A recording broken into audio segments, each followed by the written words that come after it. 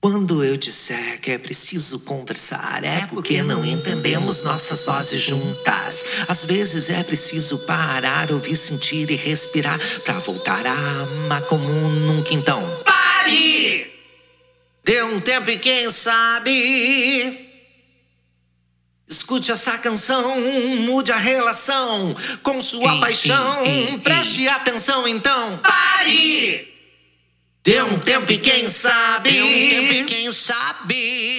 tire sua dúvida, dance essa música, mude a estrutura, faça ruptura, então pare!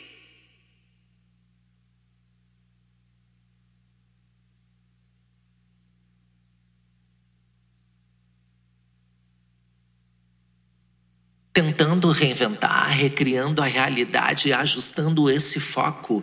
Essa é a verdade. Às vezes é preciso parar, ouvir, sentir e respirar para poder viver a liberdade. Então pare! Dê um tempo e quem sabe